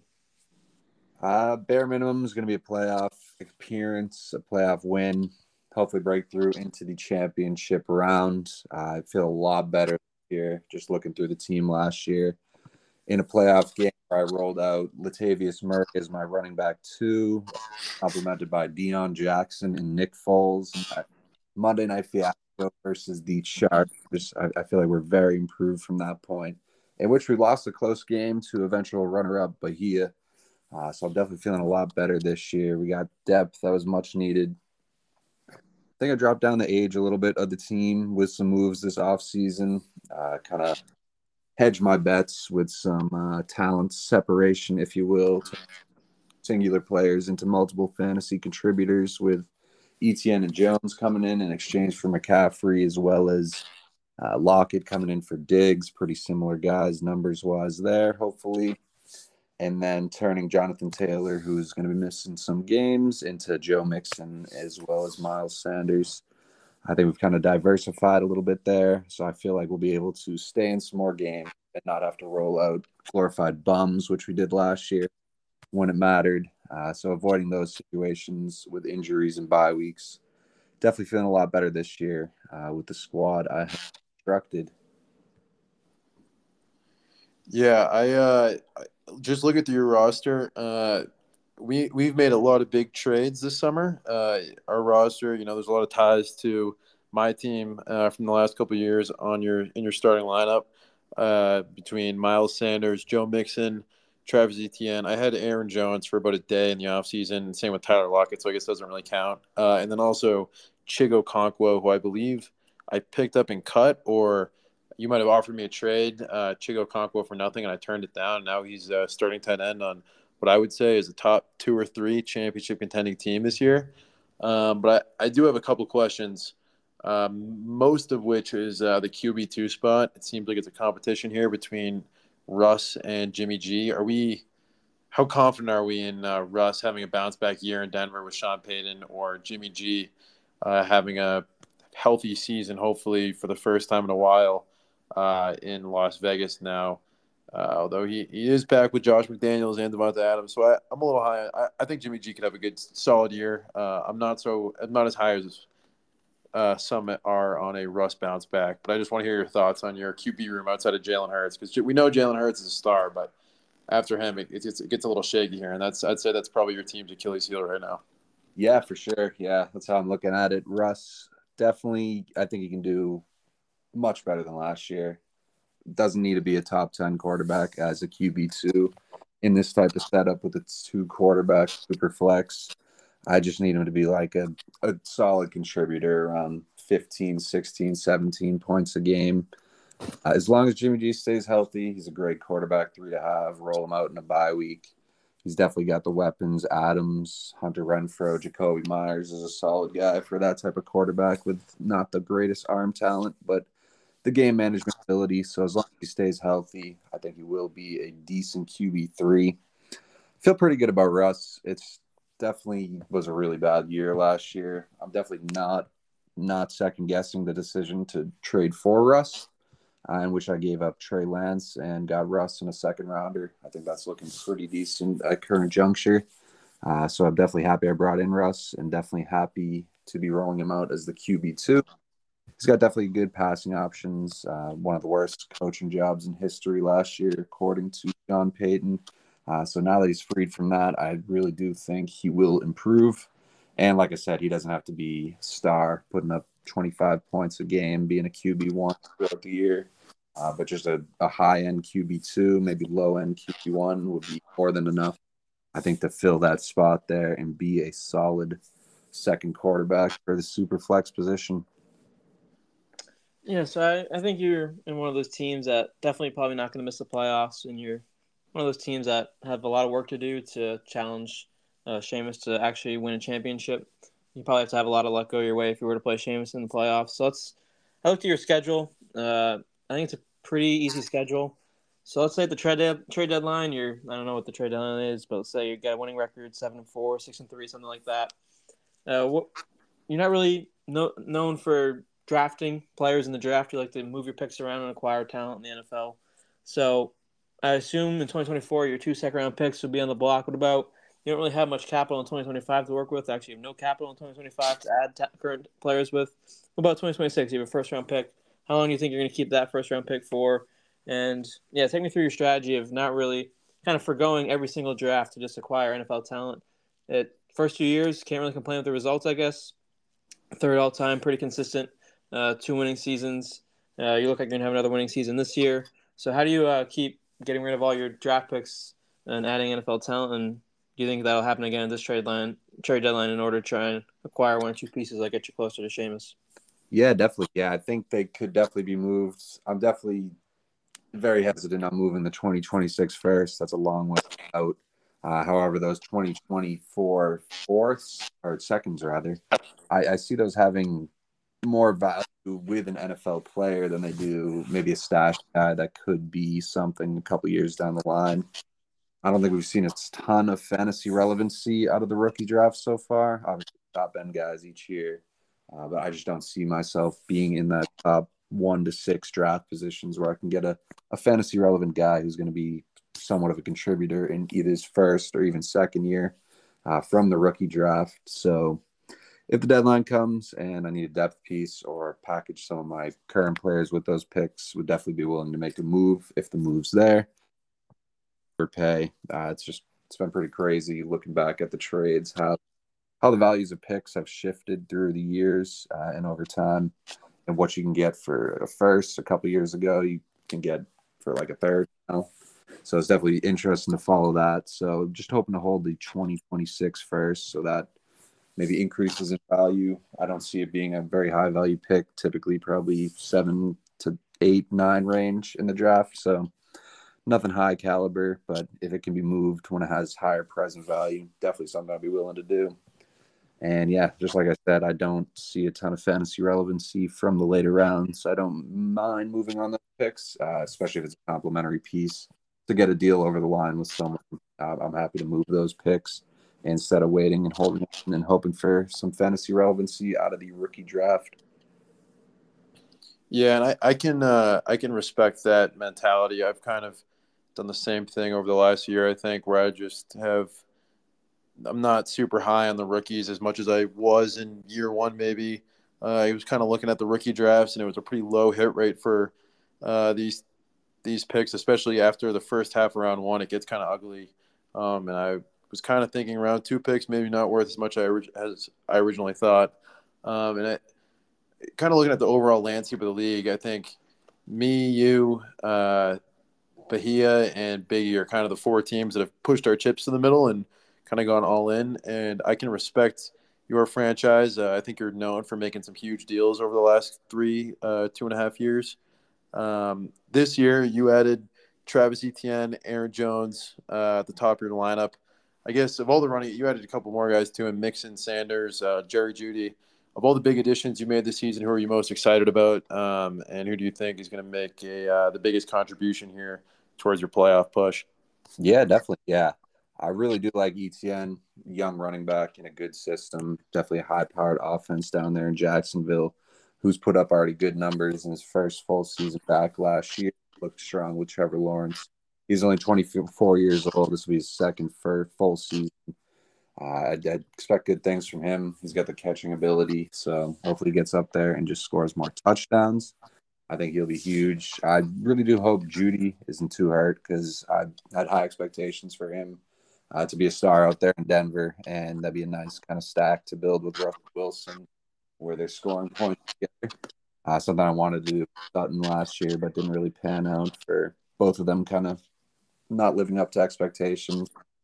So I'd say the big pieces that I brought in to kind of work around the core, Jalen Hurts and CeeDee Lamb, definitely ETN, Judy, and definitely can't go wrong with like Mixon, who's been a consistent fantasy player for years now. But I don't mind bringing in the veterans, Aaron Jones as well. Could be a good crutch for the rookie quarterback. Not rookie, but Jordan Love, pretty much a rookie. So definitely, hopefully they'll be feeding him. I know Mixon's got one of the best O-lines career coming in here. So instead of having my talents kind of conjoined into one player, someone like Jonathan Taylor, I'm happy to spread that out into a few different guys who can contribute with a Joe Mixon or Miles Sanders. Both could be running back ones for their teams, obviously, and both have been fantasy running back one just last year even. So definitely high expectations from them. Pretty excited about everyone I brought in. I think it'll definitely help with the overall point scoring instead of having it a little congested into a few players. It's a little more spread out. So if you just have a few good players and then kind of bums filling out the rest of the roster, which is something I've had to roll out a few times, I've kind of spread it out a little bit more, where I can roll out different lineups on bye weeks, and barring any injuries, if necessary, I can roll out different options there instead of having to kind of rely on not so good players, like I explained with that team I had to roll out for the playoffs last year. Still put out a good performance, but having guys that are actually fantasy relevant players will make a big difference and hopefully get us over that line into the title game. Just got to get to the dance to win the dance. So that's the goal. Yes, my last question, and I also respect pushing the chips into the middle. I think we need some variety in the league, and if everyone kind of has the same strategy, especially in Dynasty, then it kind of gets a little boring. But when you push the chips in the middle, it's all about what you push your chips in for. And small chip that we pushed in for was Deontay Johnson. What do you see out of Deontay Johnson? If I was employing this push chips into the middle strategy, I wouldn't really be looking at Deontay Johnson to acquire in return. I don't really think he's that great of a player. Doesn't really run deep. Kind of drops a lot of balls. And when he catches them, they're for like 7 yards. I don't. He might have had. I don't even know if he had any touchdowns last year. Maybe one or two, No. but you can count them on one hand if he had any. So, what do you see in Deontay Johnson, and why did you decide to use some chips on him? Yeah, definitely. A guy like Deontay, not necessarily going to start every week, but has a chance to really be a good guy for this team. I feel like something we didn't have last year where we can roll out someone else just on a matchup basis. If I see a good matchup, I can throw Deontay out there instead of a guy like Lockett, Kirk, Judy, that type of thing. It's a guy that I can put in a rotation at the wide receiver flex spot on bye weeks. So I see him. I do think they'll have a better passing offense as a team. They only had 12 passing touchdowns last year. Unfortunately, none were to him. So I see a full season with one quarterback this year going to be Kenny Pickett versus kind of the rotation they had last year with Trubisky at the beginning. So I feel like he's a guy, he's always there for the yards, but if he can get some scores this year, they're obviously going to be looking his way. I see him as a wide receiver one over there. I don't really think Pickens is that good. Obviously, Freiermuth and Najee Harris will also take some touches away, but I definitely see a much improved year from Deontay Johnson with a full year working with Kenny Pickett, and hopefully get some scores this year. That's definitely not too lethal if he's just going to be on the yard and reception side of things. So I think I have a big bounce back. I don't think he'll get 0 touchdowns again. I don't think they'll get 12 passing touchdowns again. You could see potentially almost triple that if they throw for around 30. And if he gets 5, 6, 7, I think he's a good complimentary guy. Definitely might be a little expensive for a second-round pick to be a guy coming off the bench, but a second-round pick just sitting there is not going to be contributing at all. So I was happy to move that and have someone that has what I see as potential for this year to be a contributor. Yeah, and I like your evaluation of George Pickens there. I'm not a big fan of George Pickens myself. I think he's probably one of the more overrated young players in the league right now. But one last quick question for me. There's been a ton of tight end trade chatter here through the first few interviews we've done. We got teams in the market to buy. We have teams trying to sell. And I know, I guess I have a source here telling me that George Kittle might be on the block. Do we have any comments on that? Is George Kittle going to be on the move? I know Big E and Sejon are both in the market for a new tight end. Could he possibly be headed Big E's way? It kind of seems like a match made in heaven from my perspective. Yeah, definitely. Yeah, I'd be happy to trade Kittle there. I definitely might want to wait a few weeks into the season. Nothing really materialized too crazy. Was in some talks with them, but quickly rejected by Fishbowl there. So nothing really materialized, unfortunately. So my plan is going to be to hold on to him for the first couple weeks here, probably have him as my starter, and kind of see how Big starts progressing down there in Tennessee. See if he can be a fantasy tight end one. I definitely hope so, because he's got the much better age, nice speed, and a little unsure on his quarterback play there versus Kittle, who will have Purdy, who actually played really well with Purdy. A couple of high tight end 2-1 weeks with Brock Purdy, so someone that he'll use. So happy to hold on for him for now. But if the right trade arises where someone like Biggie is actually willing to negotiate a little instead of just reject off rip, that would be definitely something I would approach and see if we can get something done where it benefits both of us. He ends up with Kittle. Well, I think that's all we have time for. Thank you for coming on and sharing your vision for the team. Yeah, thanks for having me. Looking forward to the season. We welcome Finn, the commissioner of the league, to the podcast. Finn, your team consists of Lamar Jackson, Anthony Richardson, Bryce Young, Brock Purdy, Baker Mayfield, Kyler Murray at quarterback. At running back, you have A.J. Dillon, Brees Hall, Tony Pollard, Ramondre Stevenson, J.K. Dobbins. Receiver, Jamar Chase, Calvin Ridley, D.K. Metcalf, Drake London, Michael Pittman, Terry McLaurin, Mike Evans. Tight end, Dallas Goedert, and David Njoku. Last year in the draft, or this year, for rookies, you drafted Bryce Young and Tajay Spears. You have one third-round pick in 2024 with 5 fourth-round picks in 2024. Then you have first-round picks again in 2025 and 2026. You're tied sixth in the all-time standings at a record of 13-15. 2021, you came in sixth with a record of 8-6. Lost in the first round of the playoffs to Cam, where you scored 53.86 points. In 2022, you came in eighth with a record of 5-9. However, despite the poor first 2 seasons, I would say your title odds are plus 900 after all the moves you made in the offseason. To make the playoffs, you're minus 900, and your win total is set at 9.5. So, what are your expectations for the season? We got very high expectations this offseason. Coach has been flying a 53 banner in the training room all offseason. The players see it on the way in. Jamar can only shake his head. I think following that disappointing week 16 out of Jamar, he went up for like 40 we definitely weren't playing week 16 football. Following that week 13 from Jamar, he put up like 40 in week 14. So he's really disappointed. He's looking to lead the wide receiver room. So the expectation, score a lot of points, beat up on the bad teams, and make the playoffs, and then score more than 53. Yeah, I will say I'm a big fan of your roster. I would say if I had to trade my team for anyone else's current team in the league, it would probably be yours. I do have one question though. You have a lot of guys in the QB room, a lot of names, drafted like 4 dudes this year. You picked up Brock Purdy, you picked up Kyler Murray, who'll be back maybe mid-season, maybe next year. You're known for trading players once they hit 25 years old, a la Leo DiCaprio. Lamar Jackson, I know he's one of your favorite players of all time. About to be 27. Next year he'll be 28.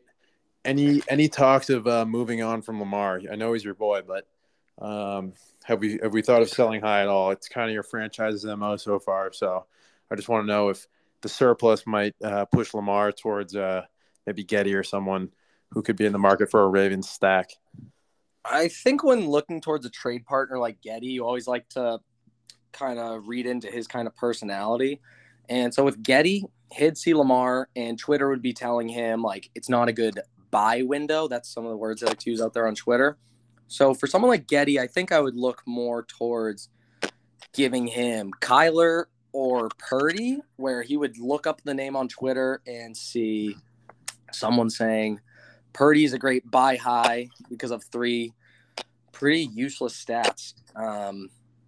And from there, he wouldn't look at what the person recommends trading for Purdy. He would just probably give me 3 to 4 first rounders. So if anything, probably won't be trading Lamar. I don't think any of the teams I like trading with are in a window to trade for Lamar. But maybe if someone starts hot, like Luke is desperate for a quarterback. If he were to start hot, but I think he'd be offering me Gabe Davis and a 3. So I don't think Lamar's going to be out the door. I would like to see the rookies play before I move them. Probably don't ever want to trade Richardson if he is remotely good.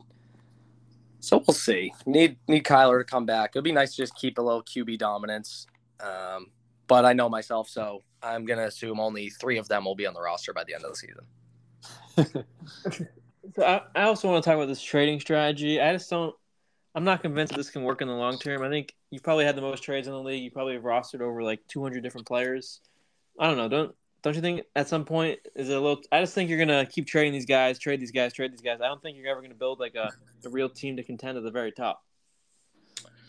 Yeah, that could be a fair point. I think at the end of the day, I'm not always really trading to make the team better. I'm trading to make my day better. I really do enjoy getting on there, and I love getting that text from anyone and I love sending it out, but I really do enjoy someone sending me it's 9:30. It's a Friday night. What are you doing? Get back to work. Don't you have a job? I love getting those. That's how I know I'm doing the right thing, keeping my fantasy league, my pride and joy healthy, and in a good state. And if I have to make the trade market ridiculous, then I will. And I think I do. I think I've really helped push that alongside. I think you played a good role there, although you kind of ruined it with your pick thing. But I think Miskel, Mike, and then Getty really have driven the trade market in this league. I think it's pretty special what we've put together. So I'm not sure I'm building a contender, but I'm definitely building a fun team. And I absolutely adore clicking the accept or seeing someone accepted my trade. So never think too hard about that when I make a trade. I know the guy won't make it more than a week on my team usually. Yeah, I can relate to that quote a little bit, trading to make your day better. I think I fell into that trap this offseason for sure. I went to a concert that CMC was at, and the next day I traded for CMC because I just wanted to see that button turn green, and I wanted to see CMC in my lineup, even if it was a bit of an overpay. So I can respect that. When at the end of the day, I think it makes for good league chatter, healthy league, some good trades, some good blockbusters, which you seem to be a part of every year. Which should bring me to the next point. You have no draft picks really this season, although you do have a 4th round stack you're building. It seems like you have every pick in the 4th round, which is going to be interesting considering PJ has every 1st round pick, and I have every 5th round pick. So that should make for a fun draft day if we all hold on to those picks. But do you see yourself any big name stars out there that you're going to be looking to acquire? Anyone at the top of your short list for trade acquisition? Maybe swing those 25 and 26 picks or sell high on a running back. I know you've been looking to deal Ramondre and Tony this offseason a little bit. I've gotten some offers in my inbox. So, anyone out there you're looking to acquire? Yeah, I think I've definitely settled into just keeping Tony on the team just because I don't think anyone's really offering anything special for Tony. I think he's going to bring a lot this season before the Cowboys inevitably trade or draft a good rookie running back. So keeping Tony, but would love to trade Ramondre at any point. And I don't necessarily have any specific targets.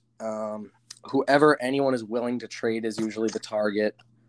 I've been sending out a lot of offers to Cam for Jalen Waddle to absolutely deaf ears. Yeah, he has not been enjoying those. Olave, not a single counter. Wilson haven't received a counter. So it's really the well's dry. So I'm pretty much my trade targets are going to be whoever sucks week 1. I'm just going to trade for all of those guys and maybe they'll bounce back. That's kind of my favorite thing to do. It's a strategy I've brought with me since from when I was probably picked that one up when I was like 13. I want to also talk more about your trade negotiations with different owners in the league. A lot of people in the pod have come on and said they've been negotiating with Biggie's franchise and they'll agree a deal with Biggie, but then Bulb comes in and kind of negates the deal. So talk a little bit about Bulb. Not a lot of people are finding a lot of common ground with their player evaluations with Fishbulb. So talk about. I'm sure you've had multiple different trade negotiations with Biggie and Bulb, but focus more on Bulb, what he kind of brings to trade negotiations into the league as a whole. Yeah, I do wish both of them each had their own team because I think especially with Bulb, we don't agree on player evaluation, but in the greatest way possible. Because I will forget I have a player on my team, and then I'll be texting Bulb, and he will be like, "Oh, can we get Darius Slayton? We think he's gonna have a huge year." And I'm like, "Yeah, what were you thinking?" And he's like, "Maybe like your second." And I'm like, "Oh, I don't know. I'll think about it." And then sometimes Biggie strikes that down, or vice versa. But yeah, I do love their commitment to their guys. It makes them fun to trade with, but it's really hard to actually close out a deal. A lot of text agreements and then no accepts in the offer or in the app. So that's always disappointing. But I do love having Bulb around. Him and Shep would really be battling out for that 10th spot if one were to ever open up. Yeah, and I got to add a bold prediction just looking at your roster. I don't even know if he was mentioned in the QB rundown of about 15 guys, but you have Baker Mayfield on your team and you just traded for Mike Evans. So I'm going to make a prediction here, and you can tell me if I'm wrong or not, but if Baker and Mike connect on a deep touchdown in week 1, how quick are we spamming the entire league with a trade offer, and how quick are they going to end up on Biggie Bulb's team? And they're going to tell us that it's going to put them over the top as they give you 3 first-round picks for the Baker-Mike Evans duo to bring Mike Evans back home to Biggie. I just want to hear your thoughts on that. I didn't realize you had Baker on your team. What are the odds Baker cracks the starting lineup this year? Do we think he's going to be a key contributor? I think if Baker's completion percentage in week 1 ever goes above 50, my trade offers will also be at 50. And they'll all be to Biggie or to Luke. And yeah, I'll literally be looking to get anything. Seeing Cam Newton for a second with about 3 weeks to go in his career really has me excited for the QB room I have. And I would say their QB room's fairly fragile. It's actually pretty solid. But yeah, hopefully a Mike Evans explosion and Bulb thinks he looks like he's 22 again. I do think I'll be throwing up a lot of offers. I feel like I had a really slow week 1 last year, and it wasn't able to really capitalize on anything in terms of trade. So I'm hoping this year I explode and half the roster's gone by the end of the Sunday. Yeah, and as league commish, I also have a question for you on the administrative side here. Do we have any league members? Let's get, I guess, spicy here. Do we have any league members that are on the hot seat? Anybody who hasn't responded to any of your trade offers in months that might be on their way out of the league or might be headed for co-ownership in the way that, Getty kind of ran his franchise into a situation where you had to bring somebody in, league-mandated co-owner. Could we see that happen to any other franchises? I don't want to throw anyone under the bus here, but given the current state of the team, I think Camario's comes to mind for me. You mentioned that he hasn't responded to a trade offer in months, and the lineup is not looking like it once did back in the days when he was a juggernaut. So is anyone on the hot seat right now? Yeah, for Camario's, he actually has lost self-accountability. I received a couple of texts from him the other day. We're always chatting of Dynasty. I think he's a bit scared to interact with some of the others in the group after seeing the abuse that Getty has been put through after destroying his team. And I think Cam understands the place his team is at. It wouldn't like to face a Monday morning Skell, a Friday night PJ. I don't think that's up Cam's alley. But he did text me, and he was saying, completely unprovoked, but it was I know it's my first Dynasty, and I knew nothing, and he misvalued trades and destroyed his teams. But of his 4 fantasy leagues, Dynasty is always top dog. He said it is so awesome. Love that. Love to hear that. That's so fantastic. He's all in. It's always fun to add a group chat gremlin, or to let one of them shine. Like let Bulb come into his own with his own team. I think Shep would probably get there first though. But I don't think I ever want to leave Getty unattended with his own team again. So if Shep were to take over his own team, I think that leaves the door wide open for another co-owner, which is always great to have another person in the league. And not sure what your thoughts would be and who you guys prefer. I love hearing suggestions from the group, but Nevin could easily help Getty. Not sure he'd be able to overcome any Smalley decision making. That's something I'm really proud of Shep for. I never thought I'd ever see someone do that. So that's been big for the league. We already have enough teams completely destroying their roster. It's nice to see Smalley getting back to just keeping it even.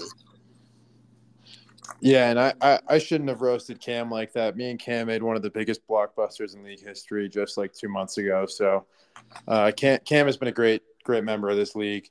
He's had his ups and his downs as a team, but overall he's not afraid to make a blockbuster trade, which you love to see out of Cam. But yeah, I guess in terms of teams adding a co-owner, the co-owner really changes things. It spices things up a little bit, gets some new trade ideas, gets some new chatter going in the group chat. So yeah, I love to hear that from the commish. And I have one more commissioner question. There's been a lot of controversy ever since the championship game last season where it was Josh Allen versus Joe Burrow for the title, and the game got canceled due to a medical emergency. We have one league member who thinks that he won the title, and probably 9 league members that think it was a no decision. because they have respect for the game. I guess I want a definitive answer from the Comish here. What happened that night, and what's the ruling on who won the title that last season? Yeah, usually for that mentioned league member, he/she can be a bit delusional at times. So don't need to rile up anything further. I don't necessarily want to touch on this subject without the presence of a lawyer or anything, but yeah, that league member definitely caused a bit of commotion. I've definitely learned to just let it stew like he does to my trade offers. So that's really all I have to say about that. I'll leave it. It's up to the fans to decide. I think that championship's going to go down as more so a debate about who's the GOAT and everything, not necessarily a definitive winner. So, yeah, I'm probably with the 9 out of the 10 members that it is just a toss-up champion, and we have no reigning champion at the moment. Yeah, I can respect that answer. Thank you, Kamish. Yeah, Commissioner, I want to thank you for taking the time to come on tonight. I will say for the Friday night PJ comment, I don't chime in Friday night unless Biggie or Fishbowl start it first. I'm not that bored. And then, yeah, thanks for running the league. I think we've had a great league with a lot of we've got a great group chat going, a lot of participation. Even some of the teams that have got nothing to play for are definitely entertained throughout the years. So I think you've done a great job running this league, and I look forward to participating in it for years to come. Thank you for having me on, gentlemen, and thank you for hosting our media week. I'm very interested in listening back to this one. I heard some interesting comments from Getty. I don't think any of them were true, unless he said something good about me. But yeah, thanks for having me. And we welcome Bahia to the Media Day podcast. Bahia's roster consists of at quarterback Joe Burrow, Justin Fields, Ryan Tannehill, running back Austin Eckler, Saquon Barkley, Isaiah Pacheco, Dalvin Cook at running back, wide receivers Devontae Adams, Amon-Ra St. Brown, DJ Moore, Chris Godwin, Cortland Sutton, DeAndre Hopkins, Sky Moore, DJ Chark, Juju Smith-Schuster, at tight end Darren Waller and Evan Ingram. Last year in the draft, you picked up Jalen Hyatt and Kayshon Boutte. 2024, you have 1 second-round pick and 3 third-round picks. Then you have first-round picks again in 2025 and 2026. You're tied first in the all-time standings at 18-10. In 2021, you finished in 8th at 6-8 and missed the playoffs. But last year, you came in second with a 12-2 record. You reached the championship against Sheamus. That contest we'll talk about in a few minutes. And then this year, your title odds are plus 650, second favorite, only behind Sheamus. To make the playoffs, you're minus 1,000. And your win total is set at 10.5. So with that being said, what are your expectations for the season? I think it's going to be very – the aim is to try to have a similar season from last year, but I think it might be hard. The team's a bit top-heavy, so one injury to one of those main guys could be very impactful in a bad way. But if they do stay healthy, I don't see why the team can't replicate what was done last year. But, all the main guys, Joe Burrow, Eckler, Saquon, Devontae, all had really good years and stayed and played pretty much every game. So that might not happen again. If it does happen, then I don't see why we can definitely finish top 2 again in the regular season and then have a good run in the playoffs as well. Yeah, I guess you're one of the few teams that's pushed all your chips in the middle, so I can respect that. Last year, it was pretty much me and you, wire to wire, as the only 2 teams at the top. We met in the championship game, which ended in controversy as it was Joe Burrow versus Josh Allen pretty much, and the game ended after one drive due to medical emergency. I will say we did have the Comish on earlier who made an official ruling that you're probably not going to like, but I guess we'll get it out of the way right at the start. Do you have any lingering thoughts or comments that you want to get out of the way for about week 17 that you want to share with the rest of the league here? Yeah, I mean, we split the money because we agreed to it. But I mean, I think I was ahead before the matchup started. I was ahead during the matchup until they called the game, and on top of that, when the 2 teams play in the playoffs, which was the fix that we discussed, but we never came to a conclusion. Joe Burrow did outscore Josh Allen. So if there is a champion, that would be my team, is the way I see it. But yeah, I mean, we'll still take the title or the moral title, if however the commissioner wants to put it. But yeah, that's what I think about how last season ended. Yeah, we can leave it at that. We don't need to talk in circles on the last end of last season. We can move forward to this year. Um, I'm. I think you have a great roster still. I think you have a lot of talent. I want to hear you talk about why you swung a big trade for Justin Fields to kind of get a bear stack going. Um, Justin Fields obviously was once kind of my franchise player, and then it kind of worked out where he kind of faded out of that spot and was replaced by some guys that I think are probably more safe players long term. So why'd you swing the big trade for Justin Fields? I know you were a big Tua fan before, and now Tua's gone. And traded him pretty much, I think, or I guess you threw Waddle in there too to get rid of Tua and get Fields in the squad. Have you always been high on Fields, or I guess what do we expect from Fields moving forward? Do we think this stack is going to light the world on fire, kind of like Jalen Hurts and Josh Allen in years prior? I don't know if it reached those levels. It's just that the fact was basically that you couldn't trust Tua to play a whole season or even majority of a season. I had to play the championship with I think it was Teddy Bridgewater to play in the championship for me, and the other option was Jared Stidham because I didn't have really like backup quarterbacks as well. So just trying to get someone that's like more trustworthy and that has shown that he has like the tools, not necessarily to be like I don't really care if he's like becomes a top 10 quarterback in real life, but in fantasy because of his running ability, he was like I think he was 7th or 6th last year. So if he learns how to throw better, then he can be even better than that. And Joe Burrow with him in the long term could be very good, better than having Tua and having to worry if he's going to retire like he was about to in the offseason. So. Yeah, so I want to ask about owning a player like Tua. After every week, it just seemed like everyone in the group message was going after Tua, and you're kind of there trying to defend your franchise quarterback. So what was like that process like, where you kind of had to roll out Tua every single week? Did you actually think he was a good player, or were you kind of like agreeing with the group chat when he was throwing interceptions or taking sacks and stuff like that? I mean, he had flashes like last season. The season before, he was really suspect, to say the least. But last season, he had some flashes. But that's probably mostly because of the receivers he had, which made everything easier. But when things got a little bit harder, it always seemed like he couldn't cut it pretty much, or he did something stupid. And he showed himself very much capable of like having like games with 3 or 4 turnovers, which are a lot of points off the board, fantasy wise. So I didn't trust him 100%, but that's what I had at that point. And if I put him down, I would never be able to get him off my hands if I was pushing the public opinion of him down, because then everyone would be low on him. No one defending him. Everyone would be low on him. And then if I ever tried to trade him, it would be for nothing, pretty much.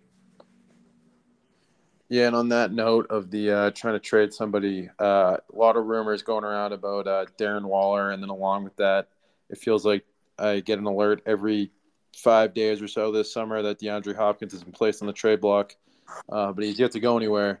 So I'm curious, when do we think a trade is going to happen? When do we think we're going to dump these bloated contracts to these older vets and maybe try to get younger, get some draft picks back, and kind of move on to some younger guys that we have on the squad here? I know that Waller especially, it seems like Biggie Bulb has been throwing some offers out recently. Is there any how close are we to a trade, I guess, for getting rid of Waller and giving Biggie Bulb the Giants stack?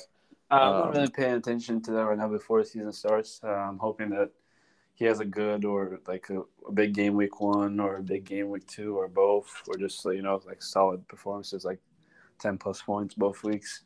and then you can get a little bit more for for him. Not that he's not going to have a good season, but he doesn't have a lot left in the tank. And I have Evan Ingram as well, so wouldn't necessarily need him. And then I would be hoping to trade him and get like not other tight ends, but like players from other positions.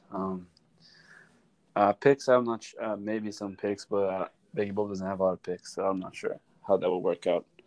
Wasn't really wanting to do 2026 picks at this point, but and the same with Hopkins. Like if he has a big week 1, big week 2, be able to trade him for a little bit, some value.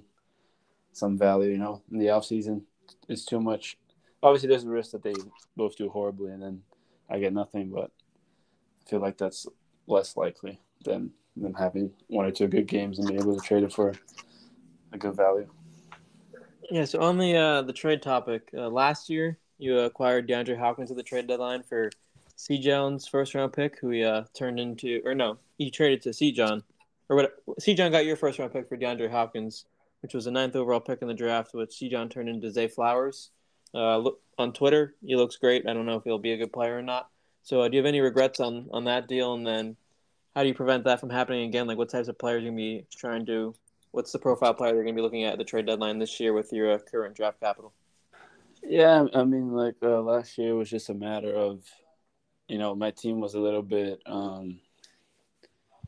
but it didn't have that much depth going into the end of the season, especially like in the flex position. So I was trying to bring in, like I brought in Dalvin Cook and Hopkins to try, fill out the squad. But it didn't turn out very well. He didn't even play in the championship. So yeah, it was definitely a miss.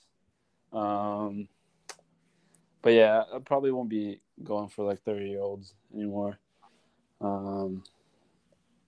But definitely we'll be trying to make some moves depending on how the team is going. Like I said, in terms of health and all that, close to the trade deadline, but not necessarily throwing out first rounders for older players like that. There's a lot of risk associated with it. But I saw an opening last year and I took a risk. It didn't really work. I mean, we did get to the final, had a controversial ending, whatever. But in terms of the player itself, he didn't add much. So, Yeah, that's pretty much all I got. I don't know if you have any more questions, PJ. No, I don't have anything else. Do you have any other final comments that you want the league or the audience to know, except Yes. here, or your favorite to know before the season begins? My prediction for the season is that Big E will miss the playoffs and Max will make the playoffs over Biggie. So before we end on that note, do you think Biggie missing the playoffs, do you think that has more to do with Biggie or Fishbowl? Do you think a lot of league owners are questioning Fishbowl's role in that organization and his inability to improve the team via the trade market as well? I don't know. I think their team is just primed to collapse. Like they have their main guys. I mean, they had Nick Chubb, obviously a really good player, but like Derrick Henry is bound for a couple of injuries due to age and the amount of times he runs the ball and all that. And his wide receivers are pretty old, and another chance of like increased injury risk, and his bench is not good at all. So I'm not sure who's making the decision. It seems like it's mostly Biggie or them together, but that's definitely questionable roster construction and planning. I think it'll come back to bite them this year. All right, I think that's all we got. Thank you for joining the Media Day sessions, and best of luck this year. All right, thank you.